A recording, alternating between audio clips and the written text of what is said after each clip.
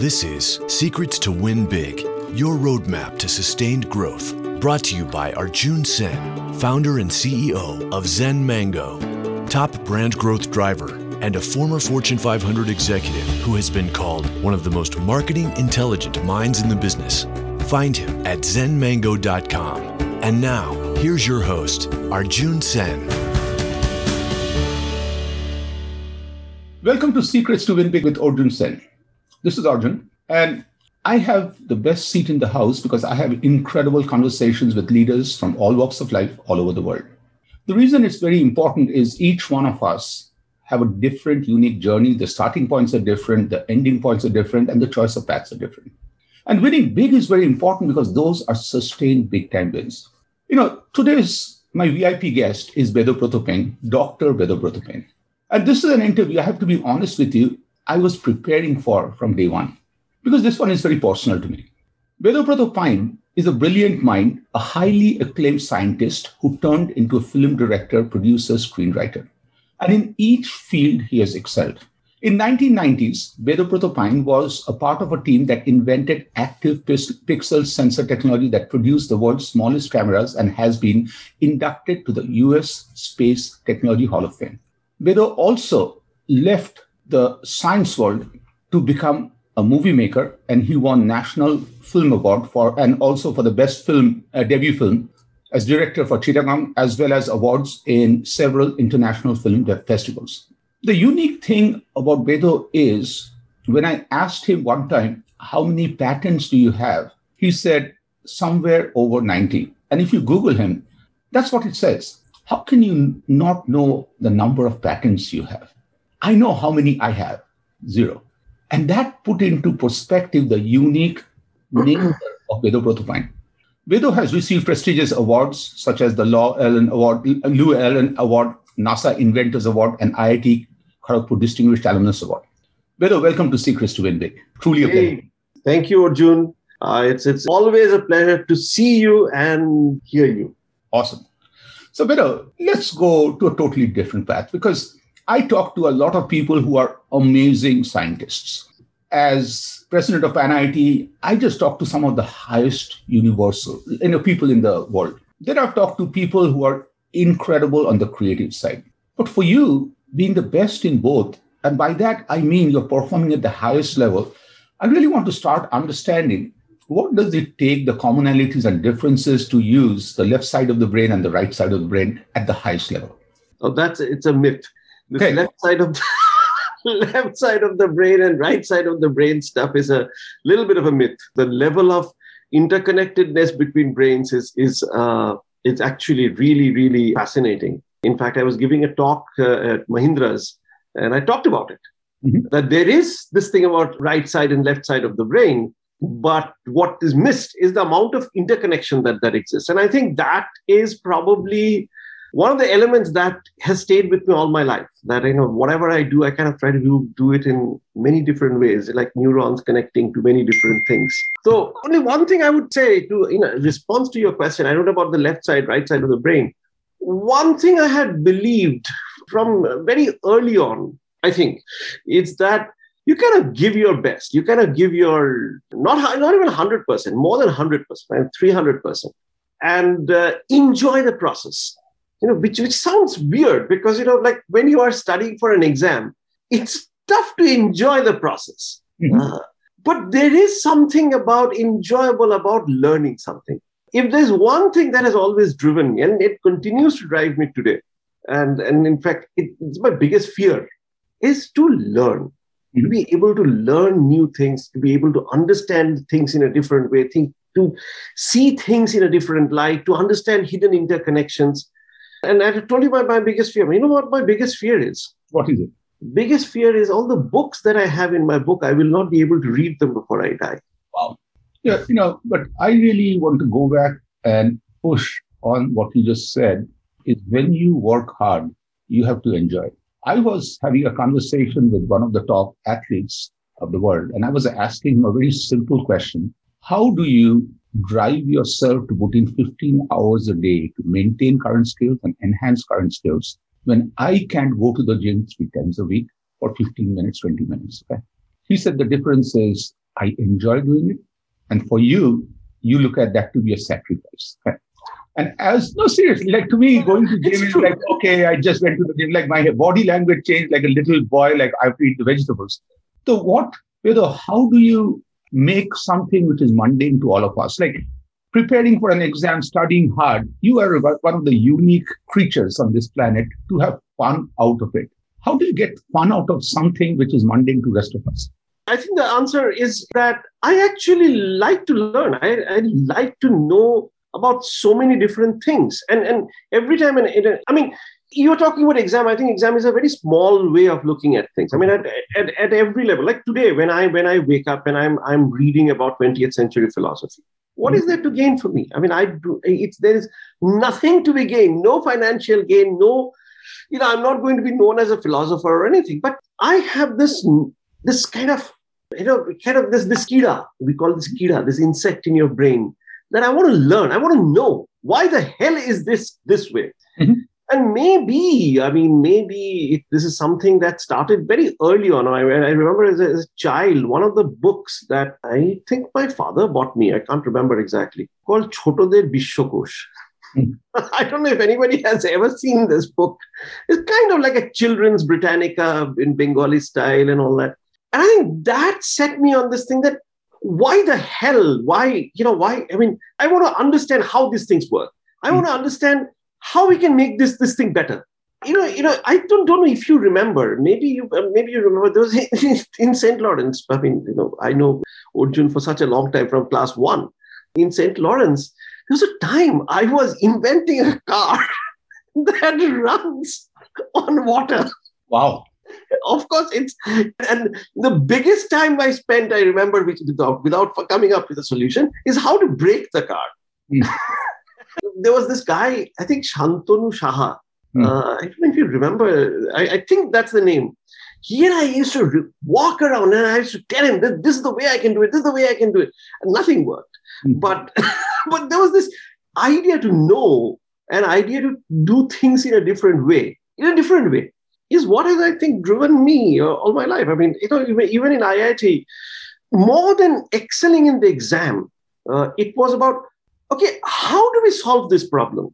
And I think that has helped me really well. And one of the best exams as a result I took in Columbia University by one of my professors, he used to come back from a conference and he used to tell it was electron devices. And the final exam would be, he would give us a device and say, what does this device do? Tell us how you're going to make it. Mm-hmm. And he didn't expect us to come up with an answer because, that was one of the top, the papers that are presented in the conference. But that idea of how we approach a problem to try to get into the depth of it is what I have driven me. And it continues to drive. And that, along with the fact that I want to do it right. I mean, I don't care what I'm doing. Like, I'll give you a very simple example. I came back last night at 1 a.m. because I was shooting a video, which is, nobody would spend too much time because this is my friend who's written a book and she's being featured and they wanted to do a 5-minute sizzle on her. But I wanted to do it right. Mm-hmm. I could have done it, in half a day, but I spent 12 hours because I wanted to do it right. There's a joy in doing it right rather than doing it in a half-hearted way. I love that. And that's where the fun comes. And when we were talking about breaking a car, going back to my kaku, one time, and he was always brought me incredible gifts. One time he brought this red plastic car and he gave it to me and he said, this is a car which is unbreakable. And of course, then my parents, my kaku, they were having a cup of tea. A few minutes later, I come and say, kaku, I can't find the fourth wheel. He's like, what happened? I just realized once he gives you a unbreakable car, you sit on it. Yes. And of course, you break it. I want to go back to exams. And I want to set this up with another person who is very close to me, of course, my baby brother. He went to St. Lawrence too. And he was not into academics. He may have graduated, I'm just letting this family's secret out, with St. Lawrence, with one of the lowest board scores ever. But after that, on he goes to National Institute of Design and excels like crazy. So today, when I reflect back, I really feel that the education system, the way exams are, could have blocked his life forever and defined him as a loser. What's the balance? You still need some exam situations, but how can somebody like Oni, who is allergic. Like I know is my brother, instead of having a peanut allergy, he had exam allergies. Okay. And he refused to play that game. Like, what's the answer for us as we create this incredible way of getting talent through to navigate through these exams and everything else? Arjun, this is a very, very, very big question. And I have reflected on this a lot and I have talked about it quite a bit. I honestly feel that our education system is extremely flawed. Not that I'm saying that somewhere else there is a perfect education system. It's not, because India has a very specific problem. The problem, I think, is that Indian education system, as it exists today, was designed by the British to create clerks. Mm-hmm. And I think that mentality is, you look at IAS exam, it makes you grab so many things, mm-hmm. but it really doesn't give you a hands-on knowledge. Mm-hmm. I think two elements that are tremendously lacking, and it's a much bigger conversation, I think, is number one, hands-on. And I think that's one of the major things I learned when I came to this country, that is to the US, of being hands-on. And I think that's one of the greatest assets that Americans have. And the number two, which kind of goes along with it, is that we are problem solvers. We are not problem creators. We are not taught to create problems. In fact, if you create problems, you are a bad guy. He's a problem child. Mm-hmm. I think the real creativity comes. I think real solution comes when you define a problem very well. I know that's why when somebody critiques, instead of shutting them up, and this is a problem, worldwide, that whenever you question the authorities or whenever you question anything, you're like, okay, why are you questioning? Just do it. This works. Shut up and do it. Yeah. Yeah, just do it. Mm-hmm. And I think that's the biggest problem that we have. From early childhood, we should be asked to question and we should be asked to create problems. We should be asked to try to go to where the problem is. A solution is easy once a problem is defined. Half the time I see, probably more than half the time, in every sphere, a solution is not found because you haven't really pinpointed the problem. You're kind of dancing around the problem. Whether it's in management, when you're making a movie, it's probably one of the most complicated thing, because it's not just a technical thing, it's a very people thing, because you have to communicate your ideas to somebody and make them do something. Because, somebody who's with you in your filmmaking is probably far more talented and far more knowledgeable and far more experienced than you are. Yet you have to have them work. So you have to be very clear about the problem. But whether, what you're talking about, something very similar to was explained to me by Rajat Gupta, McKinsey fame. He had talked to me about the same thing in a different way by saying at the beginning, if you do not grab the problem from every possible dimension, you cannot come up with a solution which is MECE, mutually exclusive, cumulatively exhaustive. Because he said most of us miss the cumulatively exhaustive part. If a faucet is leaking, we replace the faucet, we forget why was the faucet leaking. Why not even ask me, why not have a leaking faucet? Like, what's wrong with the leaking faucet? Like, if you do not understand what's wrong with the leaking faucet, like it's bad for the environment, it's water bill, like your purpose on why you are solving for the problem changes. So I really love what you're looking at. But I want to go back now to something very fascinating, this movie making. Okay. And knowing you, I just want to understand, I know you wanted to get creative, everything. Why not start with a book? Why just go into one of the very complicated, because the reason I say complicated is book and everything you can do create solo. A lot of work as a scientist you have done is solo, smaller groups. Now you're going into a really complicated process, maybe the most complicated process of creativity. Why movies? Well, it's probably a long-winded answer to it, but I think the short answer is that why not? It was, at that time, yes, literally, it's not just books. There's so many other things. Like I wanted to pick up, I used to do a lot of, as you probably remember, I used to do a lot of painting and drawing, and I wanted to pick that up, which is something that you can do very well alone. You don't need other people. But I think in today's world, and the world is evolving, movie storytelling has a visual storytelling, has a connection with people that is unparalleled. And I think in last 10 years, things have gone in a even different level with the arrival of digital media and so on. So I wanted to explore that. I wanted to explore that. There was a story idea. So, why not? Literally, why not? Let's do it. I was at a point where I wanted to do something different. I've done my stuff in NASA, inducted to US Technology Hall of Fame, as you said, invented digital camera technology, which had revolutionized, our use. I mean, it's very funny. Today, when you look at a cell phone, nobody talks about the audio anymore. I mean, can you imagine? It's a cell phone is for communicating via audio, and yet everybody goes by the video. Okay. So we've done all of that. What next? I could have started a company. I said, nah. I could have gone into teaching. Sure, could have. We had the story idea. I said, why not? Let's give it a try. Let's see where it goes. And then, once you get into it, there's no pulling back. So let me take two things you said from two different areas. Is doing something new, why not? And dealing with critiques, because sometimes critiques derail us. I'll give you a simple example. I was 10 years old. My baby brother Oni was 6. My grandma Maiji took us to a local art school. And the teacher was supposed to position us, like where should we be? So I was asked to draw a sunset. I drew the triangular mountains, I did a sun, and I made the sky red. And the teacher looked at me, crumbled the piece of paper by saying, you cannot paint the sky red. And both of us looked at the word cannot in different ways. I felt I was not making it red enough. So this time I put red paint there. If I hand and everything, made it as red as it could be. And of course, maybe those days in Kolkata, I was trying to make a political statement. I will stay away from that. I'm telling you, I think you're a hidden commie. That's I know, it could be. I conclude from this. But what was worse was when my grandmother Maiji came to pick me up, they just were all praised for my brother and told Maiji that this one, literally the words were, there is even not a single drop of art in this kid. You're wasting your time. Think the school chose not to take the 200 rupees a month from my grandma for me by branding me. Like I never drew anything other than stick figures after, since I was getting close to my divorce, and then I started, and now I enjoy sketching and art. So the bigger question to this whole thing is, we all get feedback. How can we get the feedback, use it constructively, but stay true to your path? I lost 30 years of my life not painting because of the bozo teacher, but it's not his or her fault, it's my fault. What can we do?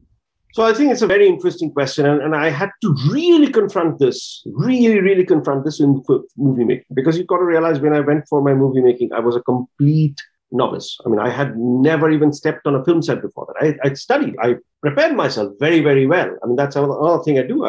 Anything that I want to do, I want to make sure that I prepare very well. So I was very well prepared. I knew what I wanted. But yet, when I was on the film set, and it was a huge film with some 200 people on set, with cast, crew, etc. Everybody, even the T-boy, had more experience than me on filmmaking.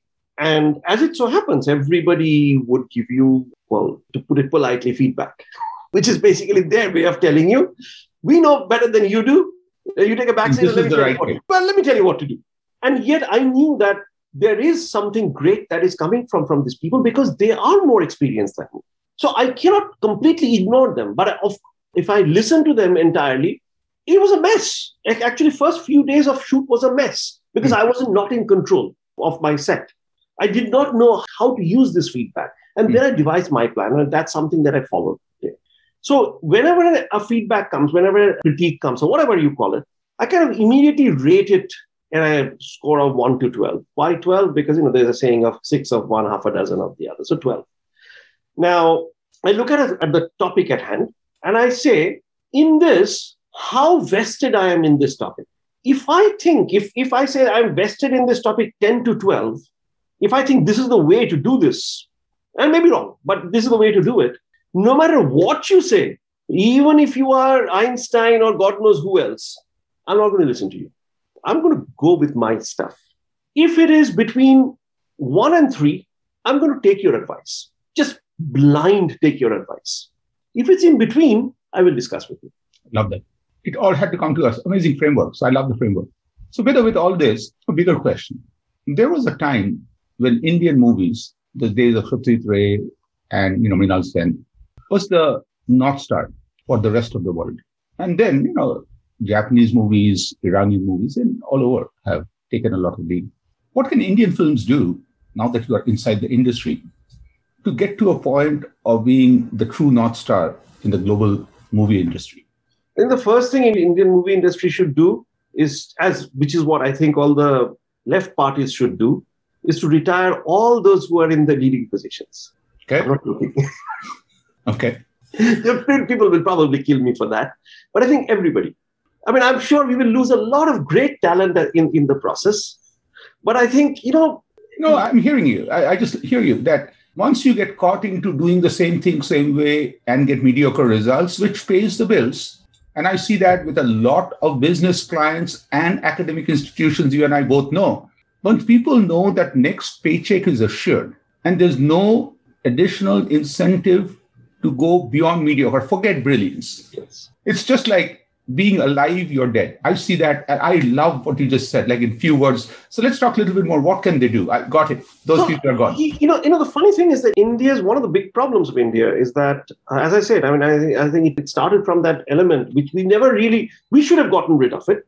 Independent India should have gotten rid of it, but it didn't. Is this mentality of being the clerk. So as a result, what has happened is that India is one place where you don't make money by creating something new, something different. Like, in America, a lot of the innovation, a lot of the inventions happen because you say that, okay, by doing something better, by doing something great, we will earn more money. We would be able to sell it better. We would be able to create a new clientele, new market. In India, it's exactly the other way around. It's your connections. Mm-hmm. Quality be damned. And I think that mentality, to the point, I mean, this might even sound weird, that even Netflix and Amazon, when it goes to India, they get infected with this mentality as well. Wow. I think it's a very important, that's why when I said, I was not joking. I think there is a necessity, all India-wide, that of the old guard to step aside. And, the new guard and the opportunities have been created, tools have been created. Today, digital media has come to a point, digital distribution, digital movie making has come to a point where, there can be a lot of unleashing of, for lack of a better word, grassroots initiatives. But what's standing in the way are the old structures. And the old structures are fighting amongst themselves as well. It's not that they're not fighting, but I think they are coming in the way of, we need experimentation. You mentioned Satyajit Ray and Mrinal Sen and Hrithik Ghatak and so on. Actually, you didn't mention Hrithik Ghatak, but that's okay. I got 2 orders. That's okay. But the point I'm making is that even at that time, if you look at the Bollywood proper movies, they were also going to Cannes. Mm-hmm. Okay, Neecha Nagar was a Bollywood movie, went to Cannes, right? So how is it that we make these movies and hardly anything gets international recognition? India still today, Indian Bollywood is still known as song and dance movies. People like it, but then people like porn as well.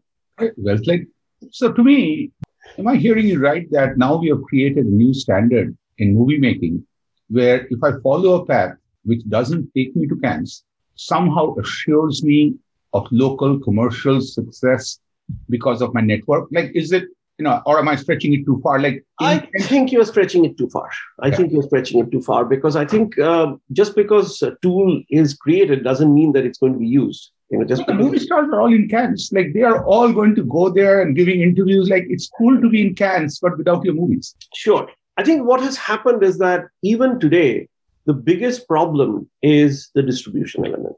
This is probably one of my biggest learning, that we kind of think of the film from the story to getting finances, to getting actors, to getting, making the movie. I think we need to start thinking backwards. It's where are you going to showcase your movie? How are you going to monetize it? Get it out there. And then go back. And probably there are many different paths that are available today, especially through the digital media. Especially with the COVID, one of the things that has happened, and this is the talk that has started happening, future of film, is this model of going to theaters dead? I know I didn't prepare. I could have shown you that there is a presentation I do of the revenues from theatricals versus revenues from digital. 2018 is when worldwide those two crossed. And the crossing is a very interesting thing. It's not just that both of them were going up and one went up a little bit better. Not that. One was flat, the other went exponential. And that's the thing is, what I'm also noticing is it's not the change, but the rate of change, how fast it's coming. Like, think for a second, forget how long it took from cassettes or VHS to get extinct, how fast, forget DVDs, even Blu-rays came and went. And now traditional wired cable, is nearly getting obsolete fast. Like for me, I really think staying ahead. But one thing I see as you're talking about is slightly different in the business world that I'm living in is for us, it's all about creating content because it's very easy to take content to market. But in movies, as you're talking about, it's still not only just content, but you also have to look at how do you take it to your audience, which is still key. But Arjun, I think that's kind of coming to is that if you talk to India, everybody will say, oh yeah, content is king, we need content. But very quickly, they move around to, okay, who's the director? Who's the producer? So it's a name. I mean, content should be exactly opposed to name brand. Name brand should be, it's a content that should drive it, not the name behind it. Mm-hmm. But very quickly in India, even now, even in digital, we haven't crossed that boundary. And it's not, I don't mean to say it's all just 1 and 0. It's not. Life is never in binary in that way. Lots of changes have happened. Lots of great stuff has come out of India in the last 4 or 5 years, thanks to Netflix, Amazon, and various other platforms, Hotstar and so on. And there is a definite change in quality that has happened. Definite change. I mean, there's unmistakable. But even now, there are gatekeepers. We haven't gotten rid of the gatekeepers. And I think that's probably one of the biggest problems India faces. I think one of the biggest things America solved is that these gatekeepers can change very, very quickly. Mm-hmm. And that gatekeeper element is a very big problem in India. And, talking about India's changes, one of the movies you and I both have followed is recently, or not recently, last year, Shoojit Sircar released his very acclaimed movie, Gulabul Se Dabu, straight on Amazon Prime. And getting to know him a little bit, what I learned was making the movie was easy. Getting everybody to believe in doing this, which hasn't been done with a blockbuster, instead of keeping it in a can, and who knows, could have got dated, was a very fascinating journey. Yep, it is. So I want to change gears a little bit, okay? Vidhu, you have deep interest, not just interest. Interest doesn't even do justice in every aspect of life. Like with you, we can have a discussion on history, politics, philosophy, quantum physics, and movie making as we look at. Okay? Technology. And also, it's all about technology, absolutely. And we'll talk about technology, definition of technology, what it is another day. You are also a cause-based activist because, to me, what bothers me with a lot of individuals is we get intellectual, but don't do anything. Words between you and me about what should happen in the world are nothing. But when you are out with your son out there at a protest or an activism, that's what changes the world. And I'm learning that from Raka too. What makes you so broad-ended? So many areas. What makes you take that extra step to do something different to make it a better world? That's a deep question. I don't know if I think so much about all of that. I don't think so. But again, I think it goes back to our childhood. I think very early childhood, this idea of social, economic, political justice, cause for change has always somehow remained. I mean, I think we grew up in very turbulent times. We grew up in very, very exciting times. One of my earliest memories of a public concert was Bhupen Hazarika. And, Gonga Tumi, we know all love to sing that song also. But what he did on that day was he was talking about how songs of rivers all over the world have very similar things, similar themes, similar emotions. That stayed with me. To see people connect with that, connect with social justice has remained with me. So, recently, as you know, I started this documentary on farm crisis. So in last October, the farm laws were initiated in India. I studied research as I always do, and I saw that American situation, American farm policies and initiatives in last 4 decades have exactly been the same. Like that, it's not a matter of speculation anymore of what these 3 laws are going to do. It has already happened in this country. So I said, then let's chronicle this right away. And in the middle of COVID, in the middle of cold, we took a 10,000 kilometer journey through middle of America, from Missouri to Wisconsin to Kansas to Iowa. Let's understand what the hell has gone down there. There is a saying that, or at least I believe, that understanding requires a participation, an act of finding out. And I think this is one of the elements somehow I see missing through our education system, in all worldwide. I'm not just talking about India. But this act of finding out that, okay, let me go and see what the hell is going on, is one of the big things that are missing.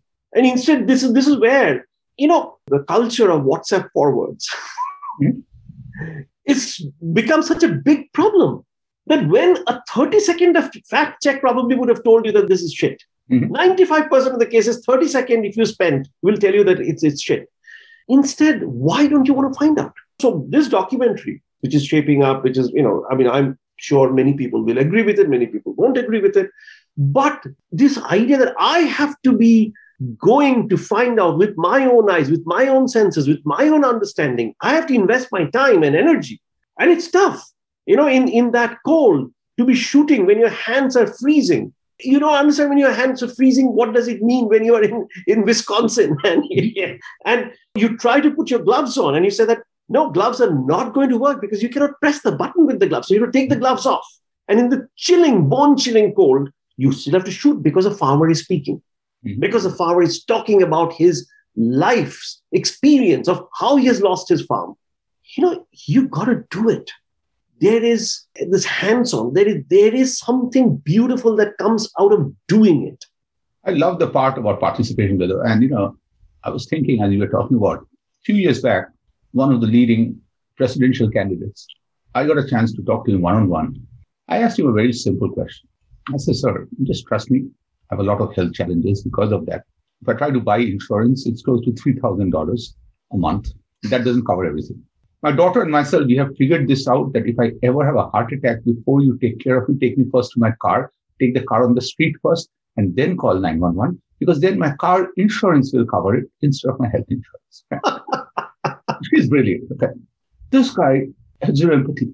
He right away gave me this incredible 3-step program. I said, sir, I didn't press a button to get that. Let me ask you, you have 4 kids. We all know with children that Friday afternoon after 6 p.m., when regular doctor's office closed, that's where our problems happen with kids. Okay? What did your wife do at that point of time? Manage through ER? His answer was, he looked left, looked right, knowing that it's not getting recorded. He said, I'm not getting your vote anyway. Why am I wasting time talking to you? And what was sad was, if only he listened to me and participated in a what-if conversation, it was a chance to participate. And I really think that that's the big thing in the business world to everywhere, connecting the thread back about instead of knowing it all. And I love the 12-point scale. Like if you have conviction on something, move ahead. If you don't know, ask for help or in between.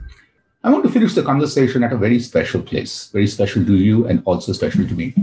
Your parents, Mai Mashima and Mai Meshomasai, have been not only incredible parents to you, but they played a very important role in all our lives as we grew up. I was fortunate to have their love, their inspiration and pampering. Like that combination you do not get from the early days of our childhood. And, whatever scientific things you believe in is the formation days that influence you remember forever. So let's take a moment to reflect on these 2 amazing human beings and celebrate them. We'll start with Mashima, talk a little bit about her and the influence she had in your life, and then Mashima. Now, these are difficult things to talk about. So, these days, there is a lot of importance given to humble beginnings. You all had humble beginnings. In fact, I remember that when I was getting into St. Lawrence, one of the St. Lawrence teachers told my mother that, what would these kids, meaning talking about me and kids like me, do? Yeah, after all, they don't belong to judges and magistrates and lawyers' families. I know the children of those families. They are the ones they will go somewhere. These kids will go nowhere.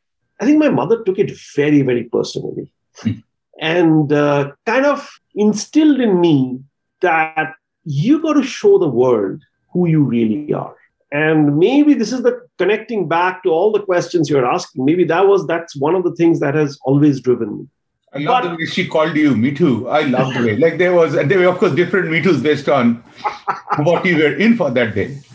And, in a very weird way, she was tremendously permissive. And she was a very religious woman, but she never imposed religion on me. Mm-hmm. She wanted me to study all the time, but never imposed studies on me. I mean, that football was one of the things that was, part of her life. And we did in the tiffin time in school and then go back home and play football. So I think this openness and yet that balance between discipline, that, okay, this is the time that you have to work, and that permissiveness of doing so many other things. was so important about my mother. Like for everybody, parents are very, very precious things because that's where you get unconditional love. That's one place you give, then you give it to your kids, but you get unconditional love. So I think that's always there. But I think these elements that of trying to push yourself is something that I got from my mother. Now, from my father, I got something very, very different. It was that first thing I got from him was music. It is not many people know. He's the one who introduced me to melody. So old Hindi music, old Bengali music that I listened to entirely because of him. Classical music. He introduced me to classical music in his own way. But I remember there was 2 lessons he gave me, both kind of one in a little bit of violent way and the other was in a non-violent way. The first violent way was that I was playing a game and I was losing and I was acting up. It was a game of Bagatelle or one of the, if you remember, there was this game. And he broke the thing, broke the board, said that if you cannot play sportingly, do not come to play. And that's something I've remembered all my life. Second is when in class 8 or 9, I think, there was some math exam, I was just flunking. Wow. We have different. I did very badly. I don't know if it was flunking or not. I did very, very badly. My confidence was shattered. How can I not solve a problem? And I think that's one of the times he told me that why are you thinking about why you are not able to solve the problem? Just think about enjoying that here is a problem. Try to figure out how you can do it. If you can't do it, tomorrow you might be able to do it. Day after tomorrow, you might be able to do it. Why are you banking on everything of solving this today? And I think that's something that stayed with me. That, okay, here is a problem. I shouldn't give up. This problem will remain with me. And maybe one day I'll find a solution. So this element of that, I don't have to get instant gratification of a thing. That I have to stay on with it, and maybe down the line, I'll find a solution. Maybe I will never. These 2 things that has stayed tremendously with me. But of course, all of you know him for his famous food delivery system. Giving us rides he just always found us when I needed a ride. I don't know how. I think he was ahead of his time. He had microchips on us or something like that. But he was always there, and Mahima with her food. Specifically, I'm talking about in IIT Kharagpur when he would come take the 4:30 morning train, come and deposit food for all of us, which, by the way, I didn't get. My mother would cook for me, but I didn't get to eat much of it. Thanks to God knows, you know who. Okay. That's okay. Life was not about you. Life was about. And he will go back and go to his office. Mm-hmm. So, but I love that concept of not stressing everything on now, because that's another thing I've looked at with athletes. Sometimes they put this whole pressure on themselves, now or never.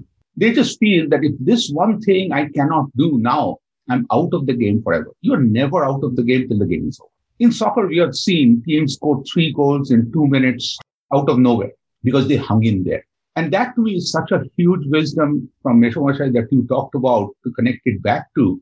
And I'm so proud that Meshwar said it first. Others are just following. I'm just going to extrapolate a little bit just because I love him and he's an amazing human being. But I really think that's such an amazing concept that not to put yourself ever in a now or never. There's always an ever. I love that. So, the only thing I would add, Arjun, to that is that I think the thing that's changing and being a little reflective is that perspectives also change when you're on the other side of 50 and approaching 60. You know that your time gets limited. So I think, impatience, talk about impatience of the youth. Mm-hmm. I think the impatience of the advanced stage is probably even more dangerous. I love that. Well said. There's always a 2-second sign. So, Vedo, let's think forward a little. The year is 2030. Vedo, and I just save you, most probably there's a Nobel Prize somewhere. There's Oscar, because I'm biased. No, that's a new thing. Oscar and Nobel Prize together. Come on, nobody has gotten it. I will find myself on stage somehow with you and just do the little dance that I'm practicing. Now, in all seriousness, where would Vedo be in 2030? What would you love to accomplish? Where are you heading? I don't know. This is something that I have, this might completely come as a counter to everything I say, or people generally say, I don't have a goal. Because I found that as soon as you have an end point, as soon as you have markers, you become very limited. Because now, counter points to that would be perfectly valid and are valid, because if you don't have a goal, how do you go anywhere? But I think the point I'm trying to make is that, especially now where I am, the process, the journey is more important. Enjoying the journey is more important than where you end up with. Who knows? Life is very tough. It's like we live in a world where chance plays a major role. Who knows what would happen? Who would have predicted COVID would have taken 2 years of our life like this? All over the world. All over the world. Who would have thought that COVID would have let us reflect who we are, how our society is organized, how our healthcare is organized? Who would have thought? Yeah. So I think, at one point of time when I was younger, it was always that, okay, in 10 years' time, where would I be? 5 years' time, where would I be? Let's chart a plan. I think today, my thing is that let me try to do as many things as I can do in the next, I have another maybe 20, 25 good years, probably, if that. So I think instead of charting where I would be 5 years, 10 years, 15 years from now, it would be interesting to see what all I can do in this 2025. I think that's the way I look at life. Thank you, Veda. Thank you. It's always a pleasure talking to you. Absolutely. So incredibly fascinating conversation.